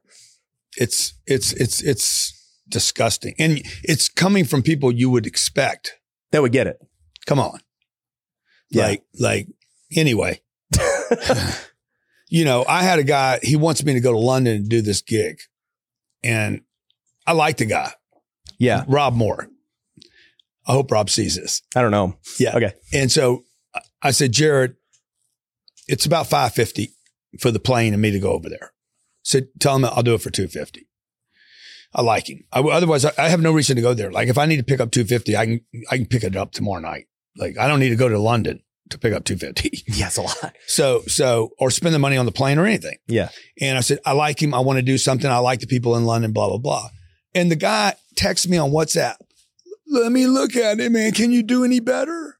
Event costs have gone up. And I'm like, bro, forget it. Okay. I love you. You're awesome. But like, come on. Yeah. I expect more from you than that. Yeah. Can't act like a baby. Yeah. Okay. You don't think I know event costs went up? Like I spend more money on events than anyone. Yeah. So like, don't make it my problem. Right. Right. I'll come. But like the people just need to understand exchange, man. Like what does talking to an empty room make you? Right. Nothing. The fact that you're putting 2,000 people at your event in a room, unbelievable. Mm-hmm. The quality then matters. Yes. Like how qualified are they? Yep. And that's the other part too. Yeah. Because you see, you're the only one who'd get this. Yeah. So I explain this to people, right? Yeah. Because so getting 1,000 people is really hard. Just, it doesn't matter if you gave the tickets for free. Pay people. You could, yeah, it's hard to get 1,000. Give free weed away. Yeah. The government does it. Yep. So, but the audience will be no good. No good, right? Yeah. And even if you were to do a $100 ticket, the audience will still be no good. That's right. Right. Our event ticket price average is about $800 per ticket. That's quality audience. Yeah. And people don't understand. And how many of them are traveling in? Almost all of them. Makes them even better. Exactly. People don't get it. Yeah. But that's what the speaker should be asking. The speaker shouldn't be asking, were you going to pay me back to fly? Yeah. Here's my speaking fee. Yeah. Okay. Bro, who's going to be there should be the first question. Right. What did they pay to be there? How many of them are traveling to be there? I came up with a formula and I think you guys probably do it too. I'm like, you want to know the quality of a room? Take how much they've spent to get there. Yeah. Times it by how many heads are in the room. That's right. That will tell you the quality of the room. That's right. And how much money's in the room. Exactly. Yeah. And I'm like, you spoke at a 500 person event where everyone paid $100. All right, great. It's worth, they were all locals. Yeah. It's worth $50,000. Yeah. That's the room. Yeah. It's crazy. Yeah. So with that, I mean, you guys obviously throw a ton. Good job, by the way, putting that many people together. Thank you. I've never spoken at one of your deals, but. Well, I know your costs. So I'm like, I'm not there yet. Yeah, but you are, dude. Yeah. See, because what I would rather do, right? I mean, who I have coming this year in April, bro. What day is it on April? April 2nd, 3rd, and 4th. Diplomat Hotel, Miami. Okay. The first speaker, you'd be like, okay, I'm good. Yeah. Like, bang. Now to get that guy, like, money's not even the thing. Like, it's not even a money thing. Mm-hmm. So the last speaker on the third day, it was all money. Okay. Big. The end of the first day, the guy, I've never seen him on a stage before anywhere in the world. Mm. The second day, 3 guys, one guy's worth 8 billion, maybe 10. Another guy's worth 3.3 billion. Like these guys, they don't require a fee. Yeah. Like, it's relationship. He's flying. One guy, the guy that's worth 8 says, I'm flying from England. I'm going to shorten my England trip. He's flying in private to be at your event. He's like, now, like you're there, right, Grant? Yeah. I said, yeah. Let me tell you who else is there. Ding, ding, ding, ding, ding, ding. I go over this whole list and the guy's like, bro, are you going to be there? I'm coming for you. Mm. Like you can't buy this guy. Yeah. Like what are you going to give a guy worth $8 billion? It's just whether or not he wants to choose to be there. Yeah. Yep. You know, and then they're never at they're never at events. Like, so you never see these people. And we do not announce any of the speakers. I know yours is going to have all the speakers. Right? So we're at a place where we're like, I'm not telling you. You have credibility. You have brand. I'm not telling you. Yeah. It's a flex. Yeah. I don't have to tell you, and I'm still going to sell out. Yeah, exactly. Because you know the brand and trust the brand. Yeah. But it would be a lot easier for my team if I could tell you who's going to be there. Yeah. So. Well, let's talk about selling the events, man. So, you've sold, because how many events do you guys throw a year? I mean, GrowthCon's obviously the flagship, but like you have the business boot camps. And we do a business boot camp. We do a business summit. We do a real estate summit. We do Cardone Ventures 10X 360, leadership workshop, a sales workshop, marketing workshop, a real estate workshop, a pitch your deal workshop. We do, 8 or 10 of those a year now, where people come in and bring their deals in. How many like total events are you doing a year? 100. 100 over events. 100. Yeah. How many are like, let's say over 1,000 people, would you guess? 30 of them. Wow. Yeah. So you're not involved in throwing the events. Well, anymore. then we do another. Yeah, I am. Then we do another probably 25 webinars a year. Right. That are in the tens of thousands. So are you involved? But you can't be involved on all those events. No, but I'll do an opening. GrowthCon. I'll do an opening. Okay. Oh, GrowthCon. I'm there the whole time. I'm doing all. But the I'm saying interviews. like when I say involved, like the planning. Well, in the beginning, I was in. They know what I want out of the event. Yeah. Now, here we are 60 days before GrowthCon. I'm literally 59 days or something. Now I'm going to start figuring out, okay, what's my opening? Okay, how do I crash into this place? Yeah. Like now we're going to start doing the production stuff. We have the basics, everything there, but now I got to put the grand on it. How many, like, what do you have to spend on marketing, and how many salespeople do you have to like sell out all this stuff, dude? We have, I don't know, 1,200 tickets left right now. So next, but what do you got to spend to promote it? I don't know. Jared knows, but millions. Yeah. Oh yeah. Yeah. Oh yeah. Oh yeah. How many salespeople do you guys have to hit all those leads? 75. 75 and just the event side? Or like, well, we'll take everybody off of everything. So everyone goes to selling tickets. Like hardcore. You guys only have 75 salespeople? In Miami. We have another, I think 60 in Scottsdale, and we're starting to build out our remote. Got it. But trust me, I want more salespeople. Because I mean, obviously you came from the sales world. Yeah. How do you, I guess, recruit and train? And Jared knows all that. Yeah. I mean, me and him argue about it all the time. I'm like, dude, here's the script. You want it or not? Like Jared's like, no, you got to explain to people what it is. Grant wants you to buy it. Like Jared, let's let that be a script too. Like Grant wants you to buy it. Can I put you down for 2? And then if that doesn't work, then put a salesperson on them. But the first thing should be the order taker. Yeah. I have a big enough audience now. Yeah. So, but he's like, hey, they need to know, like, I want to do that on everything. Just clobber the easy ones. Yeah. The low hanging fruit. Yeah, exactly. Yeah. Just knock it off the tree and take it and go. But some people need convincing. Would you say that the majority of the revenue comes from events? No, definitely not. So people that event, the one growth conference will do 20 million. It did that last year. So the rest of the revenue is just coming in from just people. There's $135 million that's going to come in from online, digital, workshops, training packages. These are just phone sales. Could be online. It could have been a webinar that I did that converted really well. So the majority is digital then. Yeah, definitely. So these guys got to get really good on the phones. Well, I got to get really good at getting people to call in. Right.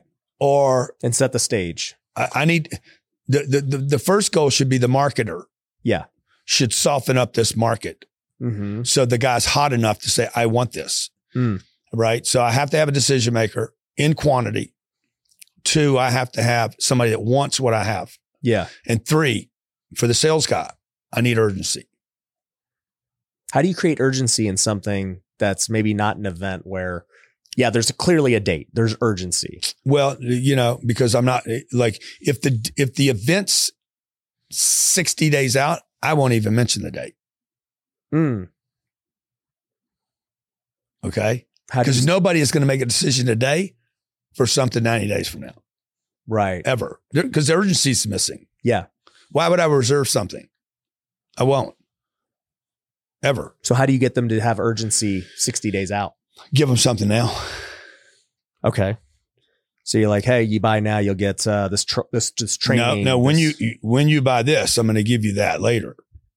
Got it. So I'm going to flip the switch. I'm going to sell something else now. Now you got to claim this later. Your tickets to the event later. Yeah. And if you don't claim it, I'm giving it to somebody else. It expires. You can't just keep pushing it down. Now my team makes a mistake over and over. What do they do? So what I do, because anytime I'm doing a webinar, pitch, anything, I'm like, what do they get right now? That's what we should be selling. Oh no, we're selling this. No, bro, we're selling this. And they're getting that. Right? Like at the baseball games tonight, the World Series tonight, well, no problem. Everybody wants it. But this moment of time is going to pass. How do I sell next year's World Series? Well, why would I wait? I'm not. I'm going to wait. And last minute, I'm going to go buy those seats. Yeah. So what can you give me now for your event next year? What can you give me right now that I want, that I have to have, that would benefit me and prepare me maybe for next year, but I also benefit from the next year thing? Because I'm not buying next year right now. No, there's no point. And unfortunately, that's what's wrong with the digital guys. The kids that are filling out the landing pages, they're not thinking about the customer. They're thinking about what they need to put on that page. And everybody forgot the guy that needs to pull his credit card out right now.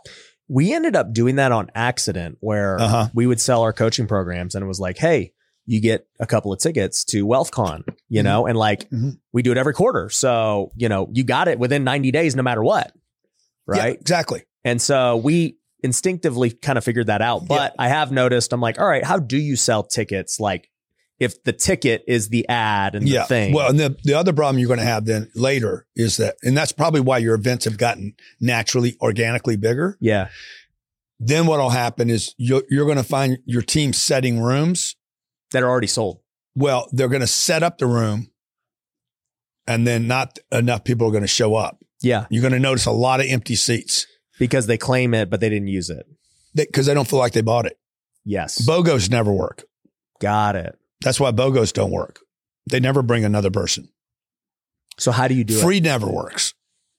So, and what the last thing you want to do, I can't believe, you know how small an audience we're talking to right now? You and I are basically just talking to ourselves. Yeah. About the event business. Yeah. Like this is these are my conversations behind the scenes with people. Yeah. Nobody listening to this right now even knows what you and I are talking about right now. They're like, these guys are freaking geeking out on shit.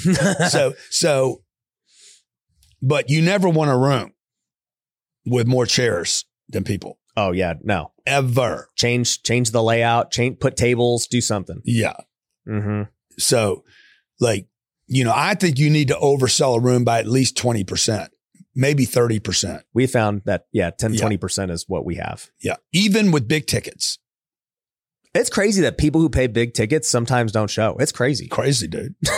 It happens all the time. I'm like, dude, this dude paid, $5,000 for some tickets. He didn't show up. People are like that. It's crazy. So, but you don't want a bunch of those empty spots. Yeah. In a room, because that ruins the vibe of the room too. Yeah. Getting the vibe of the room. That's what that speaker that you brought, you said, hey, come speak at my gig. Yeah. And he really needs to understand how hard it is to fill a room up. Oh, yeah. With quality people. I mean, fill a room up, one thing, quality people, another thing, and then put on a great event, another thing, and to be part of that. And to be able to put in your bio, I was part of that. What about your salespeople at events, man? Because, dude, I feel like your guys are so good here's my honest perspective at your event with sales guys. And I kind of tell my team this. I'm like, look, you ever go to one of Grant's events? Dude, these dudes are relentless. They are like, they're on you. And, they believe in the product. They want you to buy it. Like they know it's going to help. I go, we got like a lot of wallflowers, dude. People who are just order takers, just hanging out and, all this stuff. And I'm like, there just is a different tenacity. Well, you don't see behind the scenes, right? Yeah. So I'm walking behind the scenes and I see, two guys, Sam and Bob, talking to each other. Yep. And I'm like, you guys going to buy something from each other or what? No. Good. Separate. Yeah. You two talking. If you know each other, don't talk to each other. Right. So I'm banging them the whole 3 days. Yeah. Okay. What's your target? Does your mom know you're doing that bullshit right now? Okay. You going to take care of your mom? I ain't taking care of her. Okay. You going to take care of her? Your community needs you to stand up. It can't like I'm pressing these kids all the time. Yeah. But they need to be told this. Yeah. Because they're going to do what's comfortable. Yeah. We have lunch in the back, the VIP, and maybe we just hired Jeremy or we hired Sam or whoever we hired, right? New guy. I'm like, what are you guys doing back here? Well, Eddie, why don't you go out there, Eddie? Yeah. And what do you mean? I'm like, you ain't earned your right back here yet, bro. Yeah. Like there's 5 people back here. There ain't 5 people in you. Go sell some shit. Yeah. Those people out there, go talk to them. Go get some people hooked up into the deal. Go help the salespeople. Even if you're an executive, that's not your job. Go help them out there. Don't sit back here with me. You've been here 3 days. You ain't earned your right to be back here, bruh. Go out there and mix it up. So it starts with management too, So you're setting the tone from the get-go. Yeah. I don't want to talk to any of you fools. Like, go out there and talk to people you don't know. We'll do a breakfast thing the morning of, right? Okay, guys, we got 2,100 people showing up this morning. Yeah. Okay, they're going to be here at 8 o'clock to check in.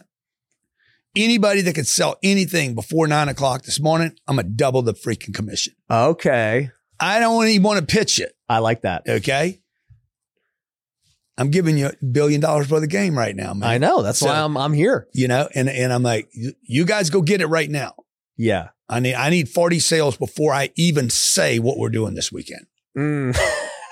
Because it gives me, I said, you guys are going to give me enthusiasm. Yeah. Because I need the momentum too, bro. Yeah. I see what you guys did. Let's go. Yeah. I need to break my streak, right? I hadn't had a hit in 3 games. Dang. Bro, I just need to get on base. So I'm trying to get momentum all the time. So are you just bringing the whole team every event? Like, yeah. How many salespeople do you have? And like, do you have a ratio per person? Knows. Jared knows. Yeah. I don't have any ratios. You're just hyping them up. I'm just like, let's go. That's crazy. How have you stayed with Jared so long? How's Jared stayed with me so long? Yeah. Cause I remember he posted a picture of you guys like in a freaking, dude, I mean, a pool house or something working like a decade ago. Yeah. And I think about businesses and partnership, dude, to stay in a partnership and a business for 10 plus years. Yeah. That's not easy. Yeah. Yeah. Well, I think the number one way that he's kept, that people don't talk about is the opportunity continues to expand. It continues to look like it's going to get easier. The prosperity awaits us, that we're going to make it. The oasis is right over the next hill. It just never gets reached or what? I don't know, but it looks like we're getting closer, dude. Like, why quit now? Shit. Yeah. Like I did all this. I'm an asshole. Yeah. Like I'm not an easy guy to work with. Yeah. My sales guys, I had a bunch that since I never had to train sales in my life. I know how to sell. Yeah. Yeah. But now I've started to train them. Yeah. And I'm bringing kind of the same tenacity you're talking about. I'm like, you guys have no idea what like top of the level looks like. You have no idea. You think you're good. You're not. You got a long ways to go, which means you have a lot of potential. Because if you had no potential, then you are capped, and that is what it is. Yeah. But I have noticed that, I don't know, as I get older, I get less tolerant. Yeah. I'm just like, dude, I don't have time for this crap. Like, let's go. I'm with you. It's hard to find people that think like that. Yeah. But yeah. But how do you, okay. So for like a guy like Jared, you guys never knew what you were going to accomplish. Never, like, bro. I remember I was in a meeting, a guy named John Lamb. We didn't even have a studio. It's pre-studio, Grant Cardone. Yeah. And I'm sitting there at my table, can remember it like it was yesterday. And I said, John, we're going to make $1 million a month. And the guy rolled his eyes. He came from the auto industry. Mm-hmm. Smart, very smart guy. Too smart. Mm. Rolled his eyes. I'm like, bro, you can leave now. You ain't it. And he's like, huh? I said, bounce. This ain't going to work, bro. I saw the roll. Yeah. I saw the roll, bro. You don't believe, bro. Yep. Okay, shit. We do $1 million a day. Yeah. And he didn't believe I could do $1 million a month. Right. So you got to get rid of those guys, man. Don't like. That's the number one thing. They got to believe in you, the product, the vision. Well, they need to believe in you more than you believe in you. Mm. You know, they need to believe. Like Jared believes in me more than I believe in me. Mm. And Ryan does too. Ryan believes that we can buy more real estate than I believe I can buy. I'm like, privately, I don't believe any of this shit, man. Come on, man. I don't think I'm a star. Mm. Like, I don't think I can make it. I don't think I can do the things I want to do, right? I don't completely believe it. Do you think if I did believe it was going to happen, why would I work so hard? Do you think that you know what I'm saying? Like, why wouldn't I just like, oh, it's going to happen? Right. But it's not, but I don't think it's going to happen. That's why I grind. Are you still, what day, do you what think day you're is fear this? driven? What day is Today's today? Saturday. Yeah, exactly. Yep. Who's working on a Saturday? Yeah. Other than scare people. Right. So fear drives you. I think fear drives me a lot. Mm. You know, I'm not benefiting from, like, I don't get a payoff today. Yeah. So why am I doing this? It's an investment in something that happens later. I say, pay the price today so you can pay any price tomorrow. Mm. And the winners all say this, man. Discipline, man, over motivation. Explain that. Discipline, man. Show up. Show up. Show up when your eyes are bleeding. Show up when you don't want to show up. Show up when it hurts. Show up when you're winning. Fucking show up again. You know, show up when you're 50 points ahead and put another 7 points on the board. Just keep laying it on them. Keep crushing so that you know, okay, I can crush everything. And there's no slow in me. There's no stopping me. You like, it's not for the public, right? It's not to be mean. Who was the team that didn't add the 7 points? Oh yeah, the Miami Dolphins. They had the chance to put more points on the board, but they said, nope, we're not going to add the 7. I lost the complete respect to the whole team not doing that. Like, why not, bro? Why not? Your team is going to need that belief later in the season when people are hurt. Right. Forget about the game today. Yeah. Okay. Oh, what's the right thing to do? Right thing to do is always put more points on the board. Mm. Because later in the season, when you don't have belief, you need to go back to those moments where you're like, hey, man, I was already winning and I accelerated. Remember when we crushed those fools? Yeah. Let's get back to that. Because you don't, you know, because it's going to come a time where you're just losing all the time. Yeah. You know, and that's what I'm scared of. I don't know that I'm scared of it. I'm preparing for it. I know it's coming. What do you do when you feel like you've had a tough year, or you backtracked, or an event didn't go the way you wanted, and now you're just pissed and you're like, dude, freaking, I'm ready. I don't know. For me, it gets me mad, and I'm like, all right, it's time. Yeah, that ain't happening again. Yeah. What do you do? Well, I mean, that's how I feel in real estate. Yeah, all the time, because real estate's a loser's game, right? It's I lose 99 out of 100 times. You're talking about making offers and everything. Yeah, at least 99. Yeah, but one winner crushes. Mm-hmm. If I did it right. Yeah. You know, but even when I win, I might have to walk away from the deal. We just had a deal in Chicago. It was $150 million. I was still in the deal. Yeah. And I walked away over $4 million. Why? Because I know I did the right thing. Because long term, it was going to be a recurring problem. It was a glass problem in the building. It keeps fragmenting. It's a Chinese product. Probably got some Wuhan in it. But it keeps cracking. Like 10 or 15% of the building keeps having this fragmentation in the glass. And I think it's a recurring problem over and over that $4 million doesn't fix. Because next year I'll have to do it again and then again, and it's going to keep hitting the NOI. So I walked away from the deal. I was still in the deal, stealing it, absolutely stealing.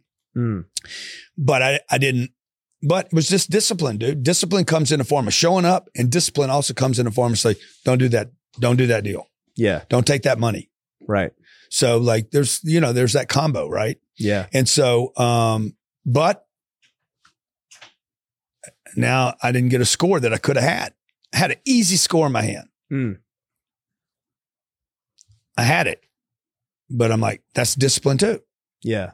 Because if I can avoid the losses, you don't want to get a win that's just temporary. You're a believer like what Warren Buffett says, like it's more about avoiding the losses than Yeah. And my reputational, like I'm watching syndicators. I know what's happening with a bunch of those syndicators right now. Right. It's not a pretty thing. Yeah. And I'm not having that problem. Yeah. So that by the way tells a great story. Yeah. Like there's a big long-term story that comes with that. Yeah. So, but you got to be the guy, bro, that's showing up every day, even when you don't want to. And the richer you get, the less you're going to want to show up, and the more you get victories, the less connected you're going to be to the sales team.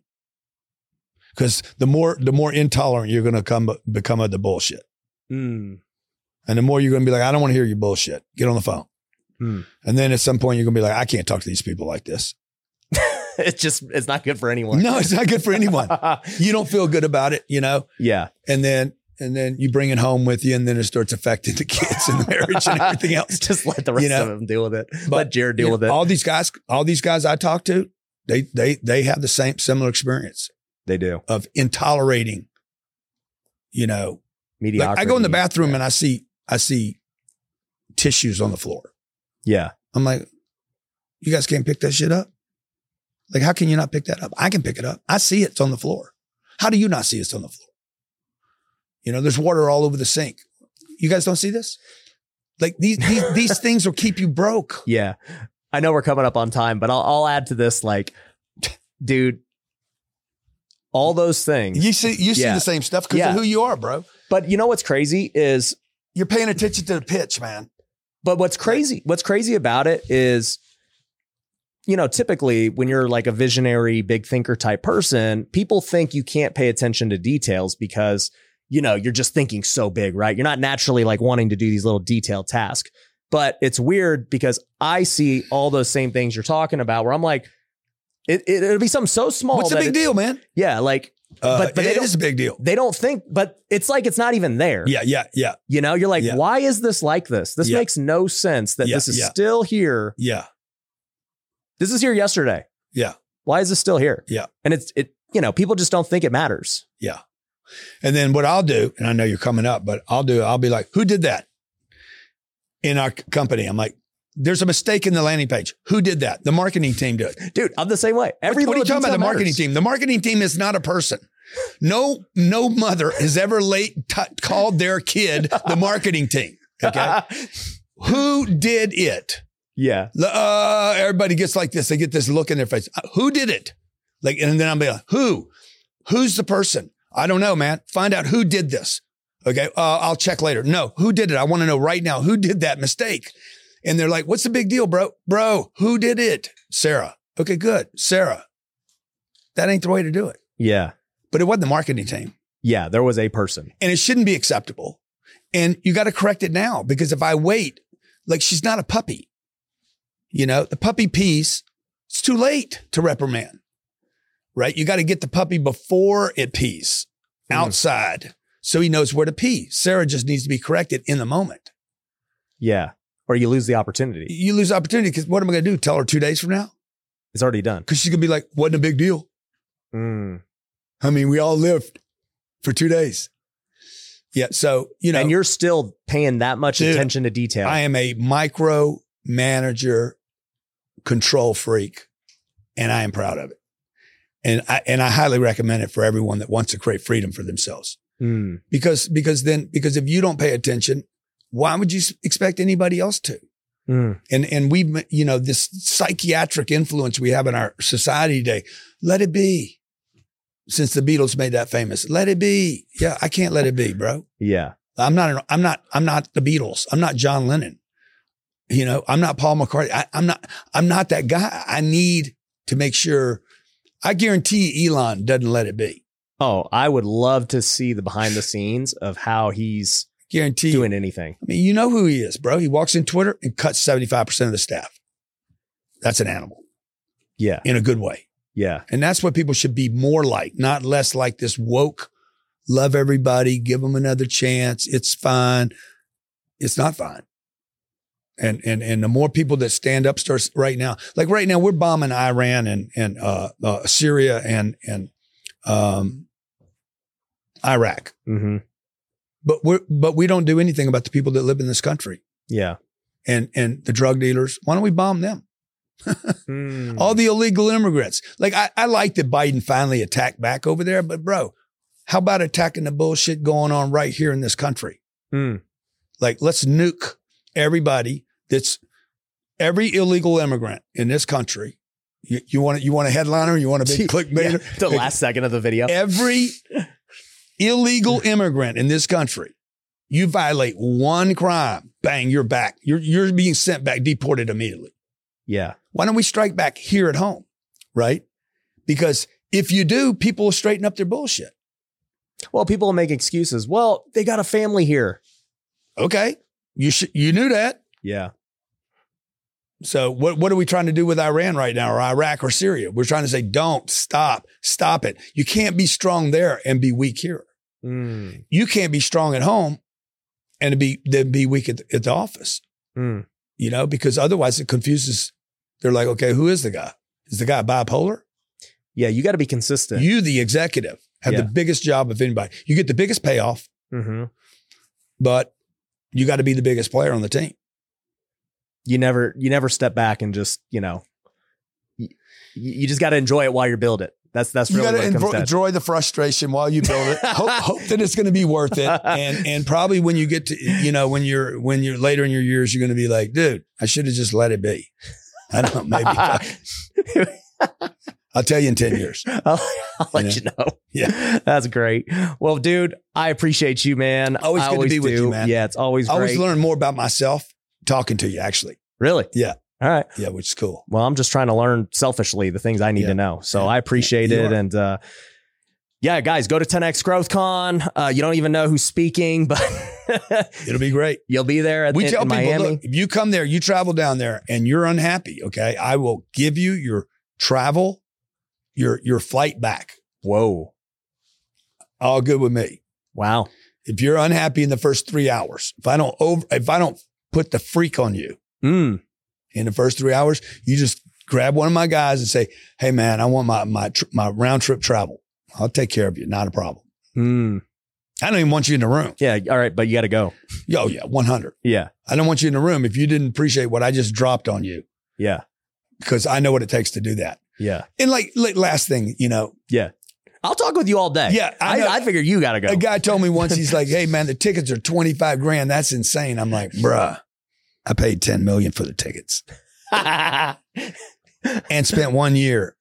Like this room ain't empty. Yeah. 10 million on just that event, not even counting the staff. All this stuff. By the way, the guy sitting next to you is important. Yeah. The people behind you are important. Person to the left of you, the guy in front of you. Like you don't want to be in a room by yourself. Right. And you don't want to be in a bad room. So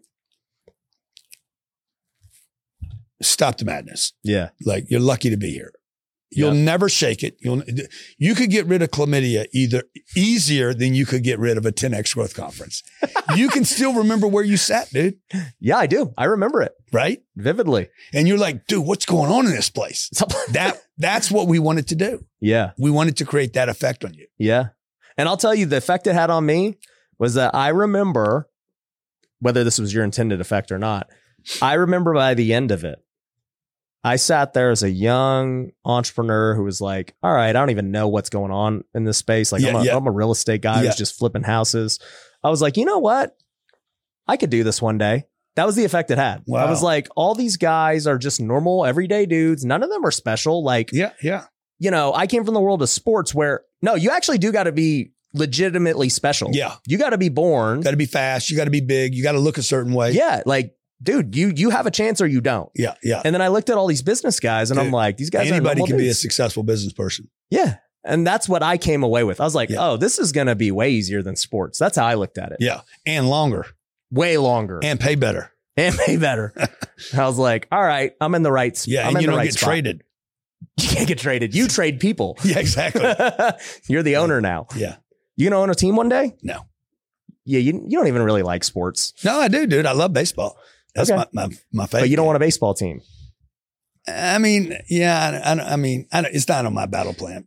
I had Tony Robbins on, and he was just talking about how all these guys are buying teams now, and how he's got ownership in like 5 teams now through these funds and stuff. Yeah. But you don't want to do that. You know, I'm going to keep doing what I've been doing. Yeah. I'm going to keep banging out that real estate's going to be unbelievable this year and through next year. Yeah. And we're going to do something big with 10X Health System. That'll be a multi-billion-dollar company. Do you think that's going to be your most valuable thing? No, it's going to be a big thing. You know, so we're going to drop something in the investing space this year. It's going to be massive. So we'll just keep building this portal of businesses, you know, that you never imagined. Yeah. And putting the brand on the marketing, get the operations right, and get these things rocking, you know. Yeah. We're going to do something big in HVAC. Yep. I saw you had an HVAC conference. Yeah.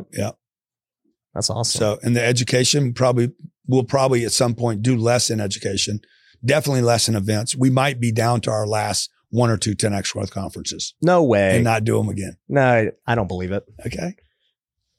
Well, you did tell me before the show that you're thinking about going quality over quantity in life now. Yeah, we you know, I got to figure out, you know, I want to become something different now. It's transition time for Grant. He's got to grow. He's going to shed the old skin, you know, and become another version of myself. You will. You'll shed many times. Yeah. Or you'll die. Which is shedding anyway. Yeah. Exactly. Well, dude, thanks for having me. I appreciate you, bro. Always good. Yep. Guys, make sure you subscribe to the next one, and we'll catch you then. Peace. I have access to the most successful investors in the history of the world, quite literally. I got obsessed with knowing what is the pathway, what are the asset allocations for the most successful financial investors in the world? How do I take the least amount of risk for the most amount of possible upside?